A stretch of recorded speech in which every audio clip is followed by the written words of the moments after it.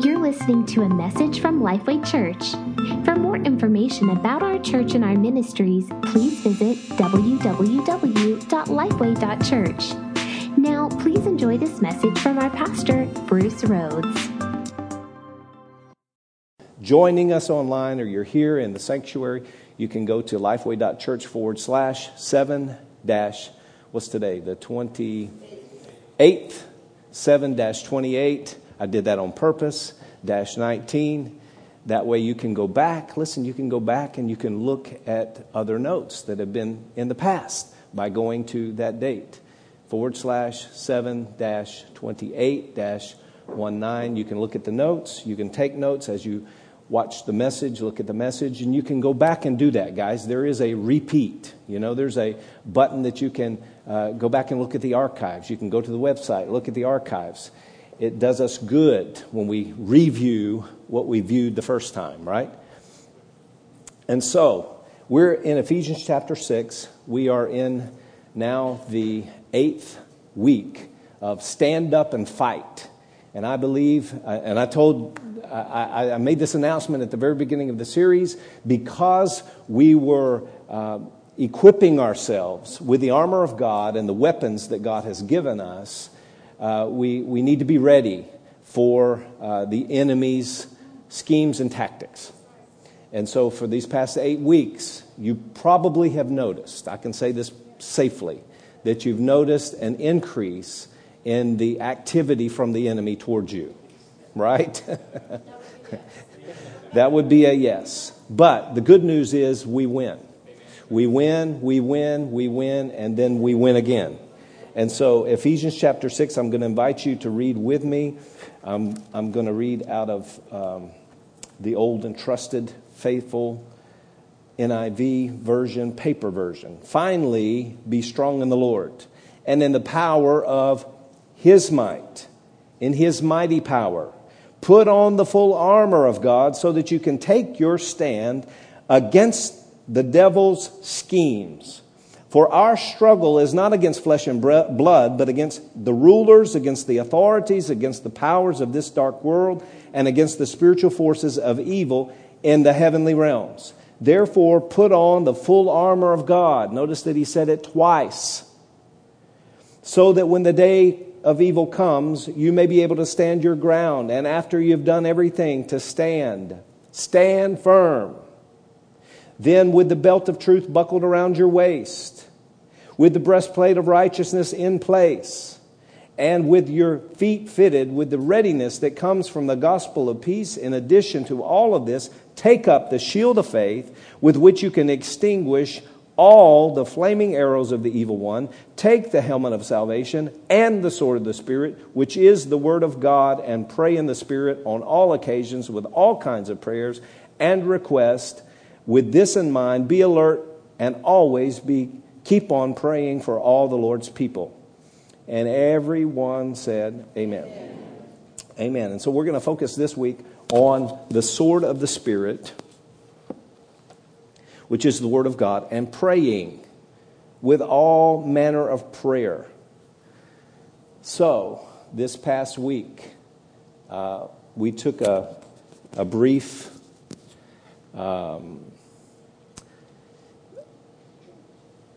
visit to Charleston, South Carolina, to celebrate our belated anniversary from last month. And so that's just how we roll most of the time. We're catching up. And so we had wanted to visit Charleston for a couple of years, really. We made plans to go, and something came up a couple of years ago, but this time we were there, and we had our list of things that we wanted to visit. Fort Sumter, Fort Moultrie, and then Patriots Point. And so all of these military things were going on during this time of stand up and fight. And so it became real to us. And we're at Patriots Point, and we came in contact with the USS Laffey. The USS Laffey was commissioned. I'm going to give you a little bit of background, and they're going to put a picture up here. The USS Laffey was commissioned in 1944, in February of 44, and the ship earned the nickname the ship that would not die. And it was named this because of the exploits that she had during the D-Day invasion and the Battle of Okinawa, when she successfully withstood a determined assault by conventional bombers and the most unrelenting kamikaze air attacks in history. In 90 minutes, they were attacked by 24 Japanese kamikaze aircraft. In 90 minutes. They were struck by 6 planes and 4 bombs, yet they were able to stay afloat and fight. Even though many of the guns on the ship were destroyed, the radar was knocked out, and more than 30 of her crew had been killed. Their crew was only 300. 30 of the crew had been killed, and she was sinking. They radioed the commander, Frederick Beckton, and asked him, "Are you going to abandon the ship?" And this was his response: "I'll never abandon this ship as long as I have a gun that will fire and a person to shoot it." And so, thinking about this and seeing this and living this a little bit, I'm here to say this morning that some of you may have been assaulted by the enemy, some kamikaze attacks of the enemy lately. But listen, there's good news. You're still standing. You're still standing. And you still have guns. And you still have people to shoot those guns. You still have a shot. And we win. And what happened to USS Laffey is they brought her in, they rebuilt her, and she spent more years in the fleet serving. That's awesome. And I'm telling you, the lives of the men that fought on that vessel, it's so remarkable that the stories were told, and Mel Gibson got a hold of it, and they're in the process of making a movie, kind of to coincide with Hacksaw Ridge and that from World War II. And it's very interesting. You know, the enemy comes, and the enemy comes, and the enemy comes, and the enemy comes, and you think, can we take any more? But the Lord sustains us. He empowers us against the attacks of the enemy. And up till today, we've been studying about defensive armor. You know, our belt of truth, the breastplate of righteousness, you know, the helmet of salvation. We take the shield of faith, and you know, our feet are shod with the preparation of the gospel of peace. These are defensive armament that we can stand against the attack of the enemy. But today we're going to be talking about the sword of the Spirit, the offensive weapon. And when we talk about the Word of God, the sword of the Spirit, I'm not talking about your Bible. I'm not talking about your smartphone that has the Bible on it. That's not what we're meaning by the Word of God. You've got to think beyond the pages of this book. It's the Word of God that you have in your heart coming out of your mouth that counts, right? The Word of God that we hide in our heart that comes out of our mouth. I want you to turn with me over to Luke chapter 4. You know, there are different types of offensive weapons, of swords. And this is just a representation. These are not, you know, like the helmets were. We had some official-looking helmets, but this is a plastic sword. But you can imagine, in Roman times, they fought with 5 different types of swords. And each one of those swords had maybe a different shape or a different length, and they were all used for a different situation. And of course, when you're training for battle, you would use these to train with so that you could get proficient at using your weapon. Is that true? Yes. In the Army, and again, I respect everyone that was in the military. Thank you for serving. Never spent time there. My grandfather was a sergeant in the Army. But the first thing they do when they take you in is teach you about the weapons that you have and how to use them, how to take them apart and how to put them back together, and whatever situation you're in. If you're in the dark, how to put it back together in the dark, and what ammunition it fires and how to use it and how to become proficient at it, right? And so that's the same context that we find with the Word of God. God wants us, He's given us His Word. And He wants us to become proficient at using His Word, because it is a matter of life or death. Now, we have the distinct ability to have this at our disposal, right? To have it at our what's the word of at our fingertips. Yes.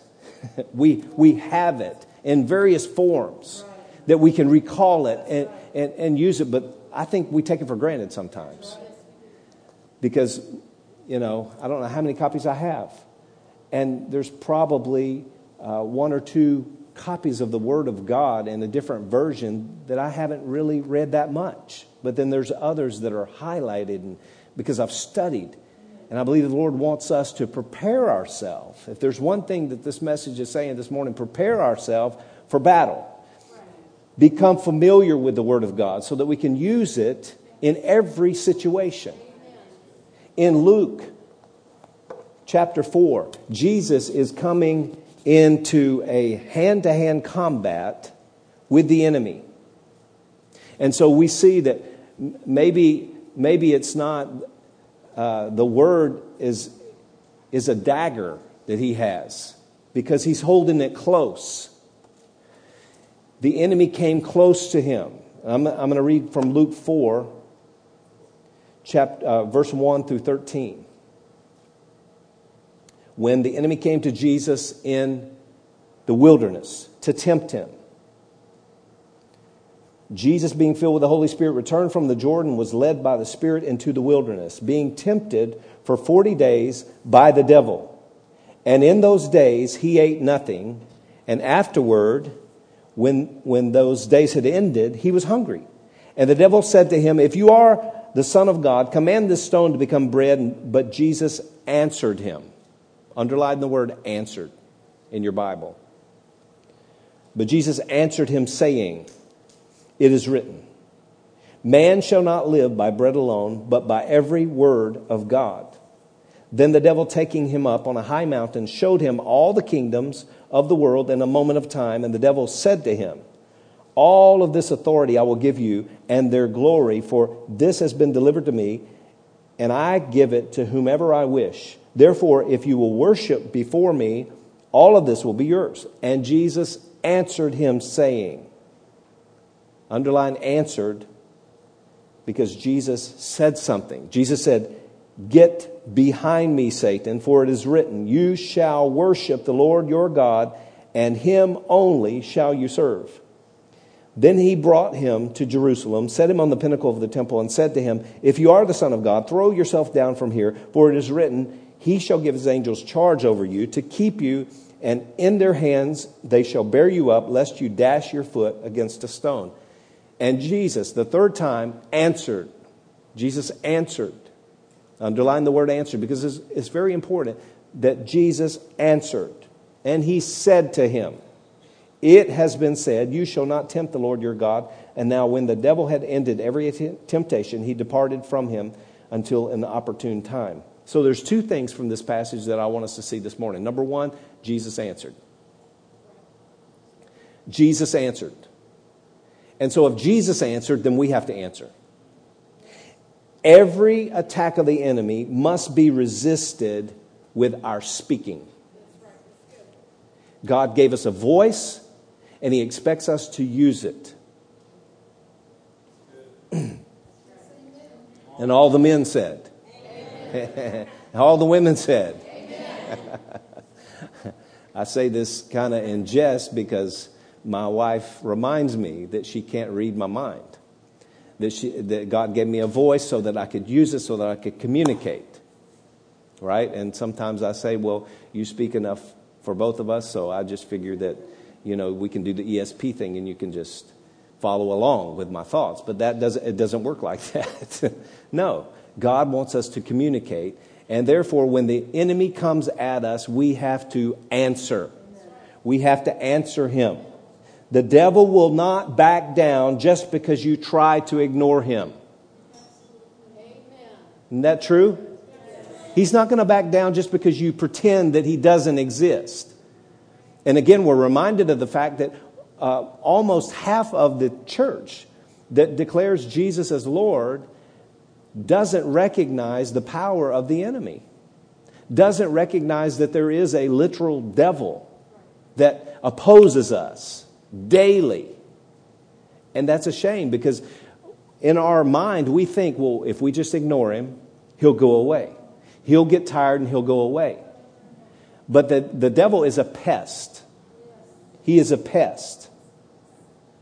Pests are irritating, persistent. And I think about mosquitoes during this time of the year. And I'm from South Georgia, where the mosquitoes get big. I mean, you can hear them coming from about a half a mile away. You know. And you want to go outside, but you don't want to go outside because of the mosquitoes. They're pestilence. They're irritable. I mean, they're irritating. It makes you irritable. And they're persistent. Just like the enemy. They plan this sneak attack. You swat them down, they come around, and if you're sitting down and you're showing a little bit of your ankle, and they get you. And they'll stay there until they get so big that they're about to burst, right?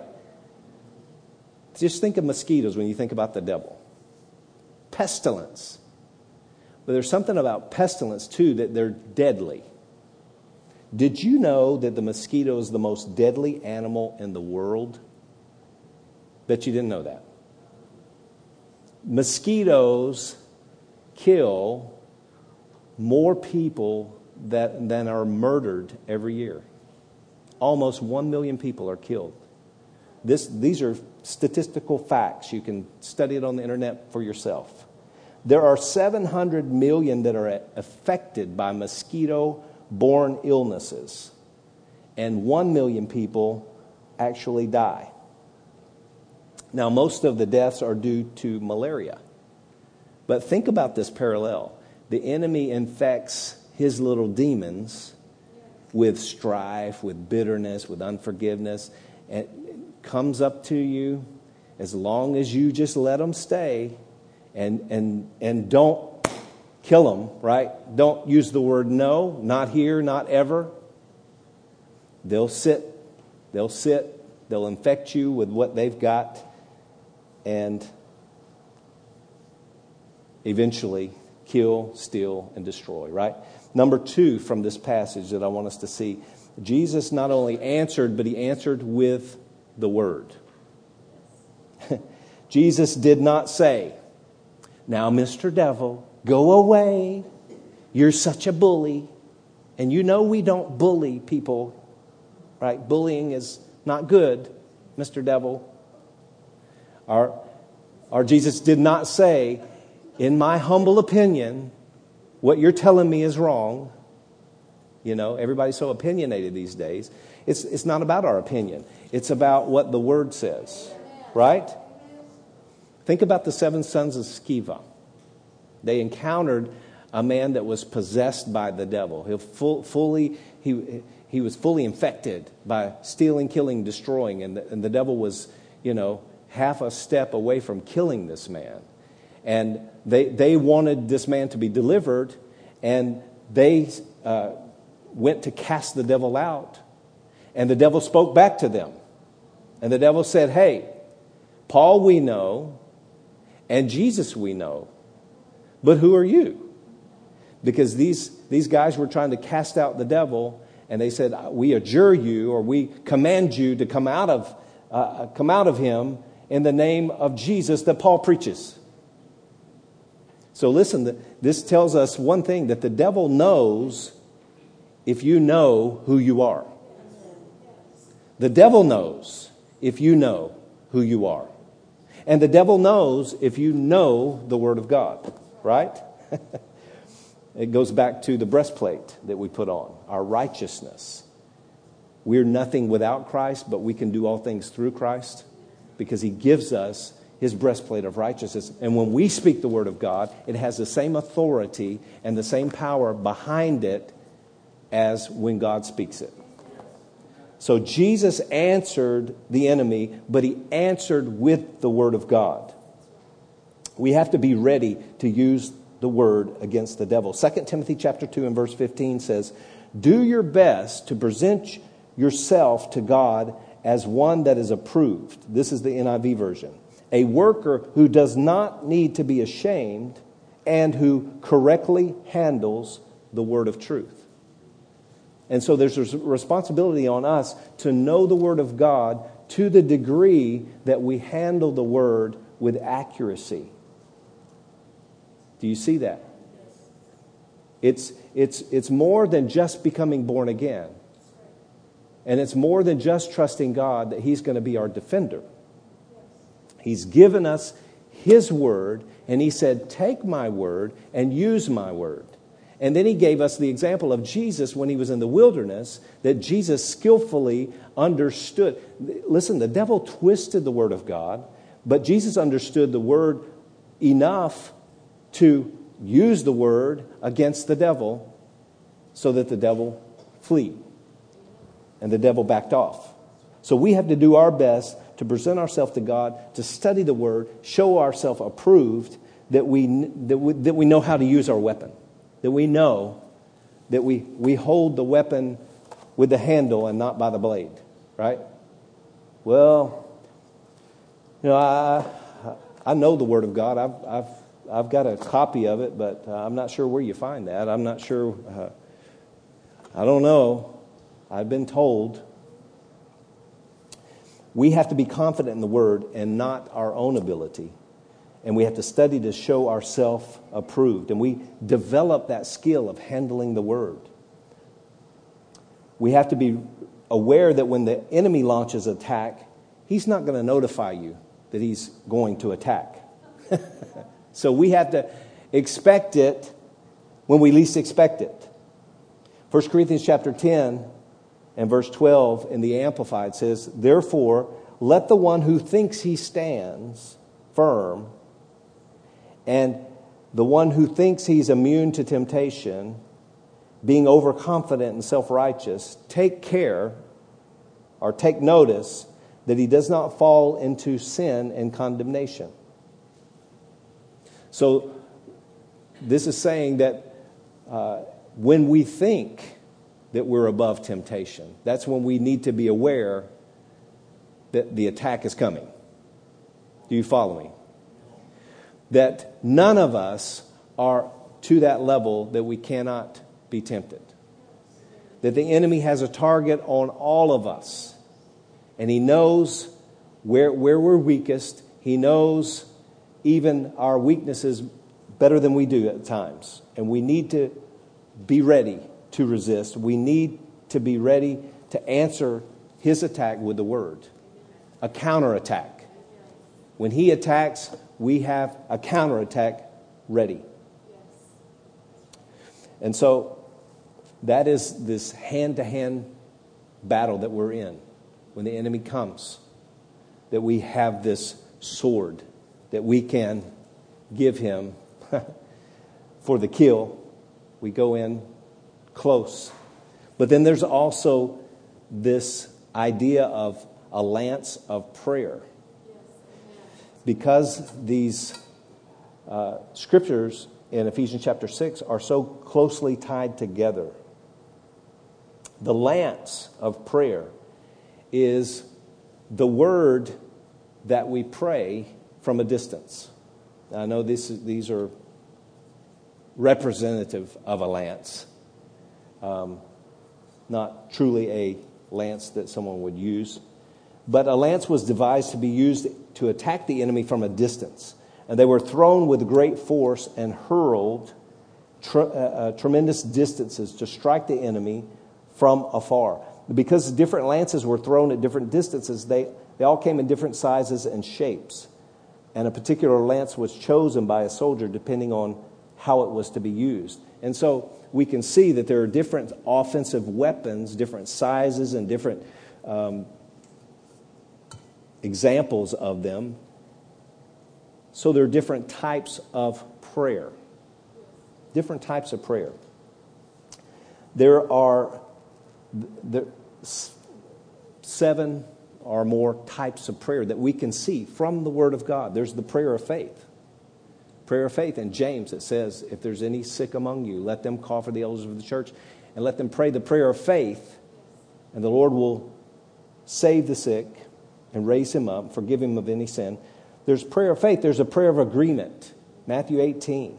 There's a prayer of intercession or supplication where we pray on behalf of someone. There are different prayers that we can pray. The prayer of petition, where we're petitioning based on God's word and His promise to us. We're petitioning. It's a different type of prayer. Not all prayer is the same. There's a prayer of consecration, where the example that we have in Jesus' life, when He was in the garden and He was communicating with His Father, that's really the simplest form or the simplest definition of prayer is communication with God. And Jesus communicated with the Father at that time that He was in the garden, and He said, Lord, let this cup pass from me.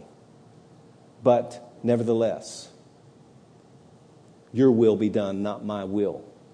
If there's any other way that we could do this, but I want your will. That's a prayer of consecration. That's one type of prayer.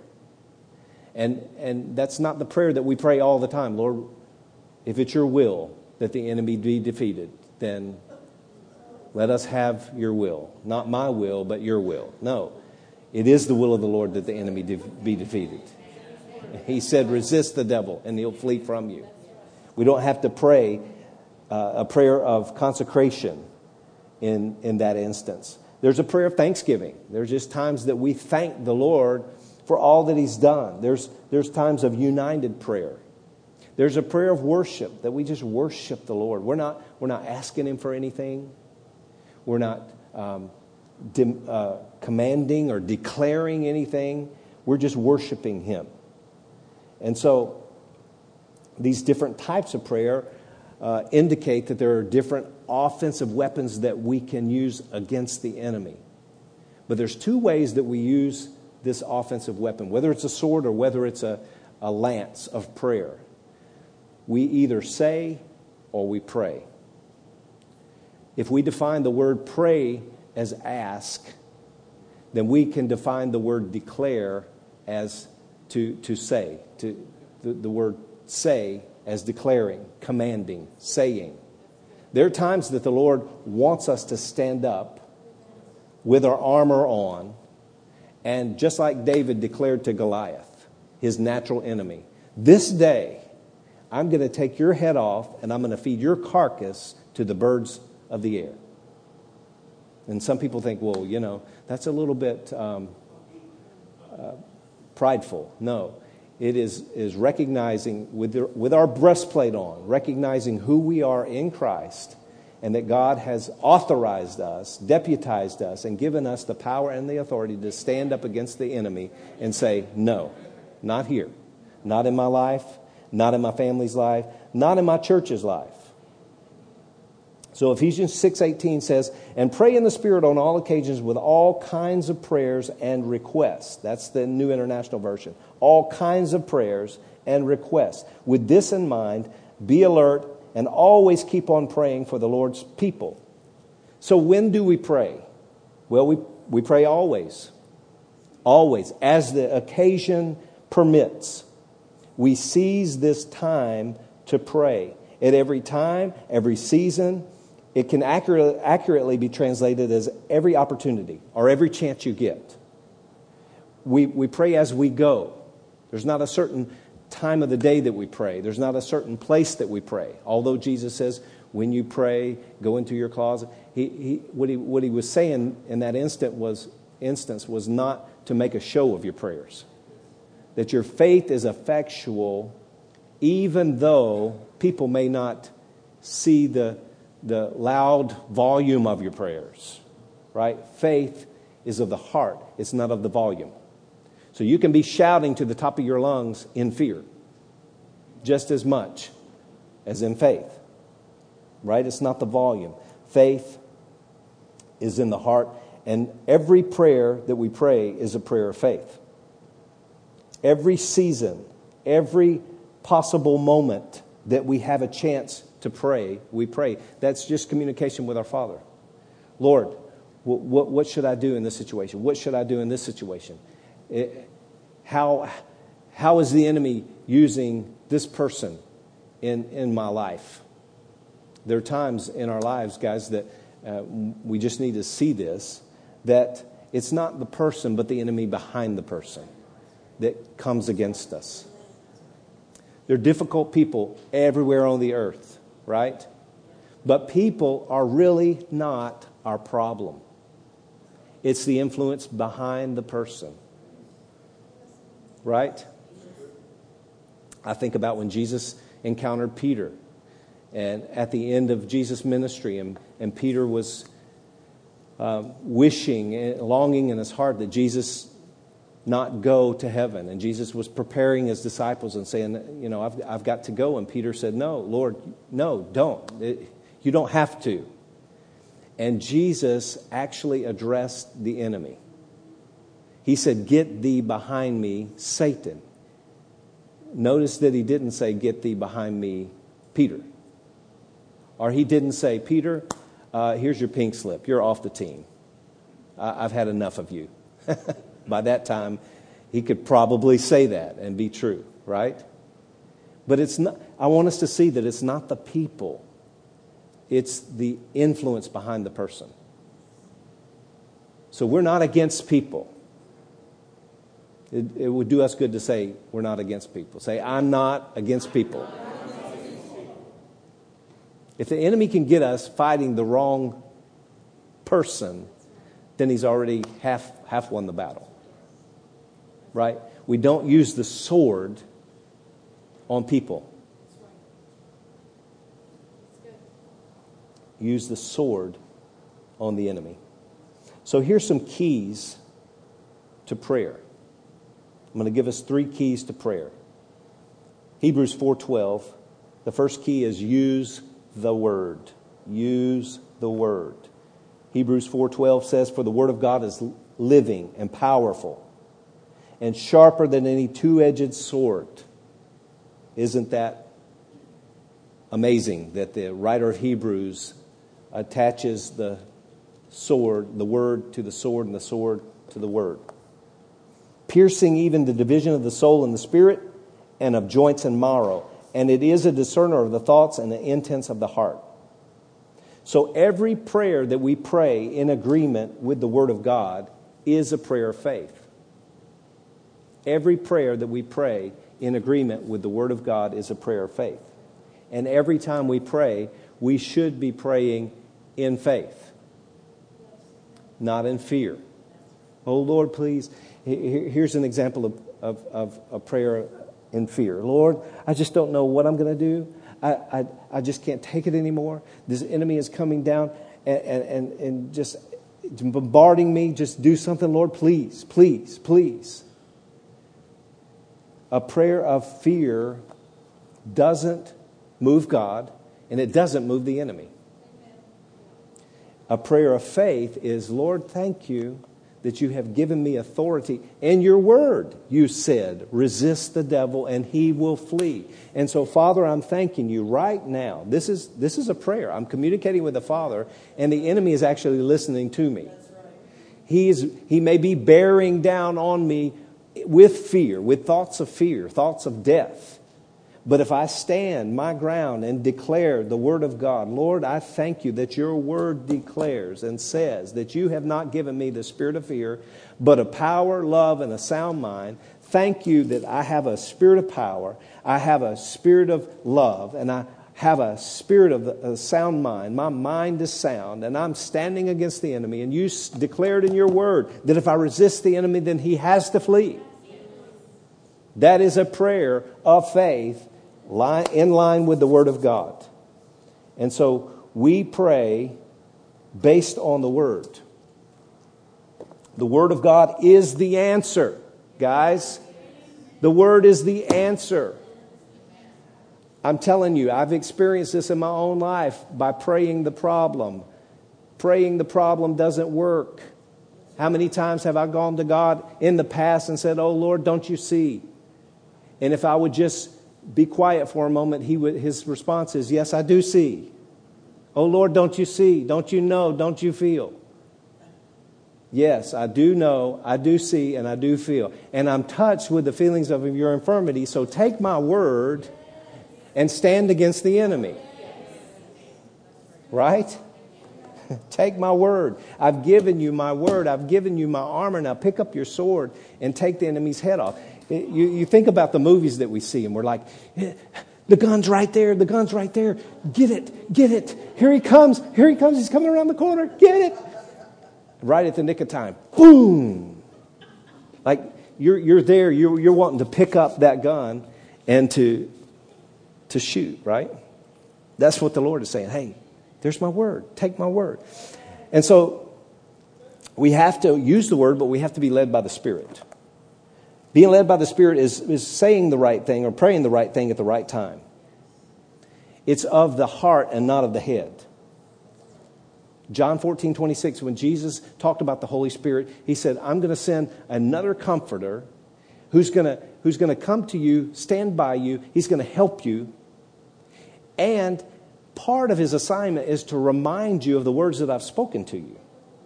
So if Jesus has dispatched the Holy Spirit, he lives in us, then the Holy Spirit can remind us of the words that Jesus has spoken to us and the word that we have put in our heart at the moment that we need it.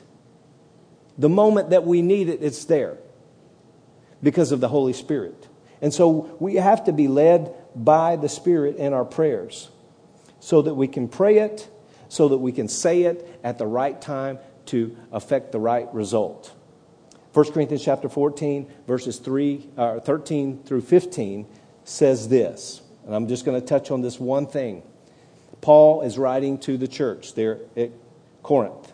He said, "For this reason, the one who speaks in a tongue should pray that they may interpret what they say. For if I pray in a tongue, my spirit prays, but my mind is unfruitful. So what shall I do? I will pray with my spirit, but I will also pray with my understanding. I will sing with my spirit, but I will also sing with my understanding." So Paul is talking, in context, he's talking about this thing of other tongues. We don't have a whole lot of time to get into it, but just to say that with the Spirit and in the Spirit are two different designations. We can pray with the Spirit with our English language, or if that's your mother tongue, or however you pray with a known language. You can pray in the Spirit in your known language. And then there's this prayer in the Spirit, which is in other tongues or unknown language that the Lord empowers us to pray at a specific time for a specific reason. And we have to be led by the Spirit to pray in the right way at the right time. So that we're not praying from our head, but we're praying from our heart. Right? Do you see that? We use the word, but we need to be led by the Spirit. Number 2, 3 keys to prayer. Number 2, stay alert. Stay alert. Mark chapter 14 and verse 38. Jesus said, "Watch and pray, so that you will not fall into temptation. The spirit is willing, but the flesh is weak." If Jesus said to watch and pray, then we should watch and pray. We should be aware that as we're praying and as we're declaring the Word of God, that the enemy is preparing and probably has already prepared a counterattack. Watch for the enemy's counterattack. Be ready for a counterattack. And then, here's the second part. Don't speak against what you just prayed about. This is where we miss it a lot of times.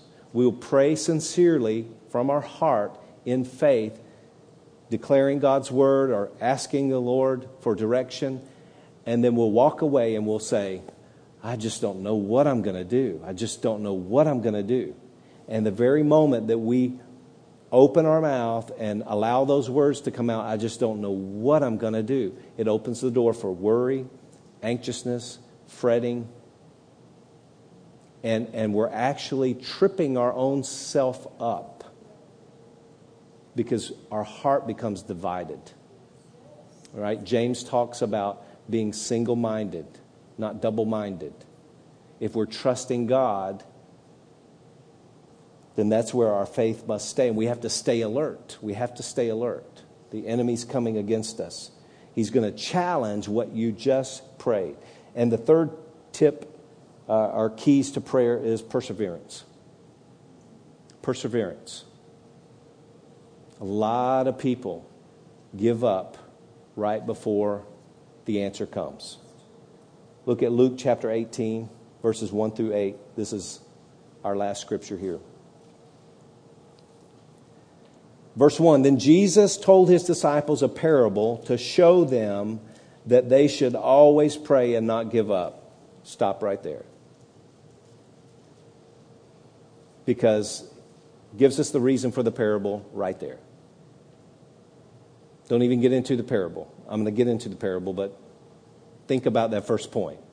Jesus is telling us that we could pray and give up. People pray, would you agree? People pray and they give up too quickly. Do you believe that? Some people pray and they give up too quickly. So Jesus is telling us to pray, and he's telling them a parable to show them that they should always pray and not give up. So now he's going to explain this point. He said, in a certain town there was a judge who neither feared God nor cared what people thought. And there was a widow in that town who kept coming to him with the plea, grant me justice against my adversary. For some time he refused. But finally he said to himself, even though I don't fear God or care what people think, yet because this widow keeps bothering me, I will see that she gets justice so that she won't eventually come and attack me. So I'm going to ask you, just from what we've read, is God the unjust judge? No. We don't have to bug God. People will read this parable and they will naturally try to make God this unjust judge. And God is not an unjust judge. What Jesus is telling us about this parable is that it requires faith to ask and that we shouldn't give up. Say that with me. It takes faith to ask, and we shouldn't give up. Takes faith to ask, and we shouldn't give up. We don't have to beg God. You never have to beg God for something that he has already promised you. Never. You never have to beg God for something that he has already promised you. And so Jesus said, and the Lord said, listen to what the unjust judge says. And I will not, God, bring about justice for his chosen ones, and will not God bring about justice for his chosen ones who cry out to him day and night? Will he keep putting them off? I tell you, he will see that they get justice and quickly. However, when the Son of Man comes, will he find faith on the earth? What is the Son of God looking for? Faith on the earth. He's given us faith. We have faith. Faith is just trusting in him. And so we ask based on his word. Use the word. We're staying alert in prayer because the enemy's coming to test us, to see if we really believe what we just prayed. Right? He's looking for the word of God so that he can root it out of your heart so that it won't produce fruit. And if we pray the word and we stay on the word and we persevere on the word and we add our faith to God's promises and we persevere, then God will answer. God will answer.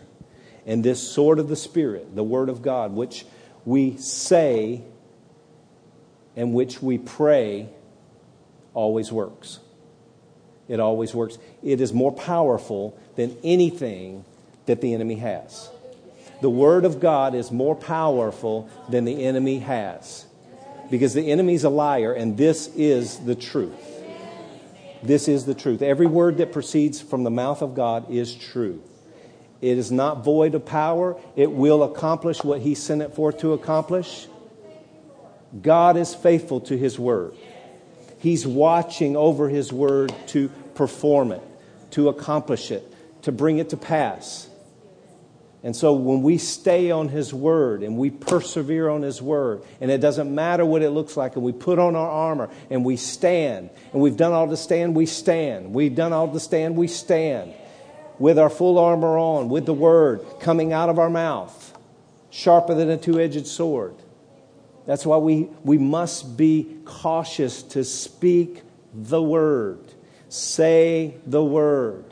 Say the Word. I know the problem's there, but listen, David, when he went to meet Goliath, he didn't turn around and go, "Oh, guys, look how big. He must have grown overnight. I don't know what I'm going to do. I think he's a little bit taller. Maybe I'm a little bit shorter. What's going to happen here?"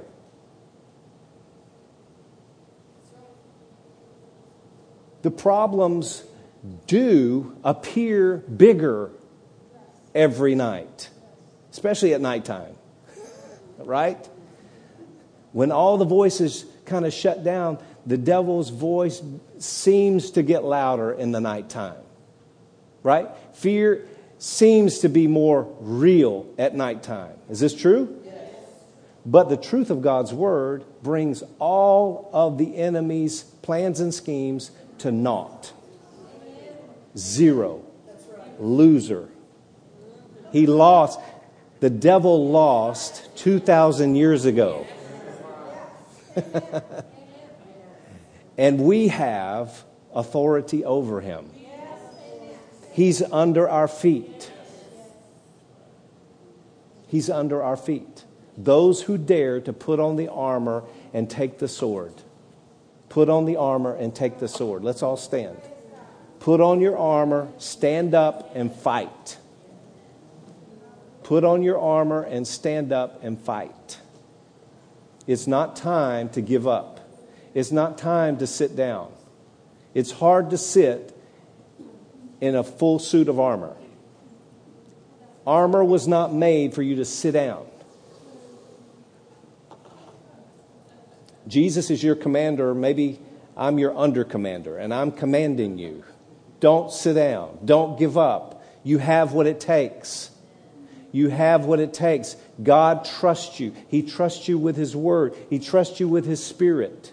This is not a time to give up and lose. It's not a time to quit. It's not a time to look around at what the world's saying and what the world's doing. Listen, things are worse and they're going to get worse. But for the kingdom of God, they're great and they're going to get better. Think about this, guys. Nothing I'm saying has not already been said in the Word. Jesus said, look up because your redemption is drawing near. It's coming nearer. Right? Don't be afraid. Don't be in despair. Don't magnify the devil, but magnify God. Magnify God. Jesus in the morning, Jesus at noontime, Jesus when the sun goes down. It's a Jesus kind of day. Right? When people ask you, what's happening? What's happening? Jesus is happening. He's on the throne. He's on the throne. He's on the throne of my heart. He gave me some armor to put on. Right? Wow. I'm excited. Father, thank you again. Thanks for listening to the Lifeway Church podcast. If you'd like to join us in reaching others by partnering with us today, you can give online by visiting us on our website at lifeway.church/give. Thanks for listening to the Lifeway Church podcast, and remember to subscribe to enjoy more messages like this.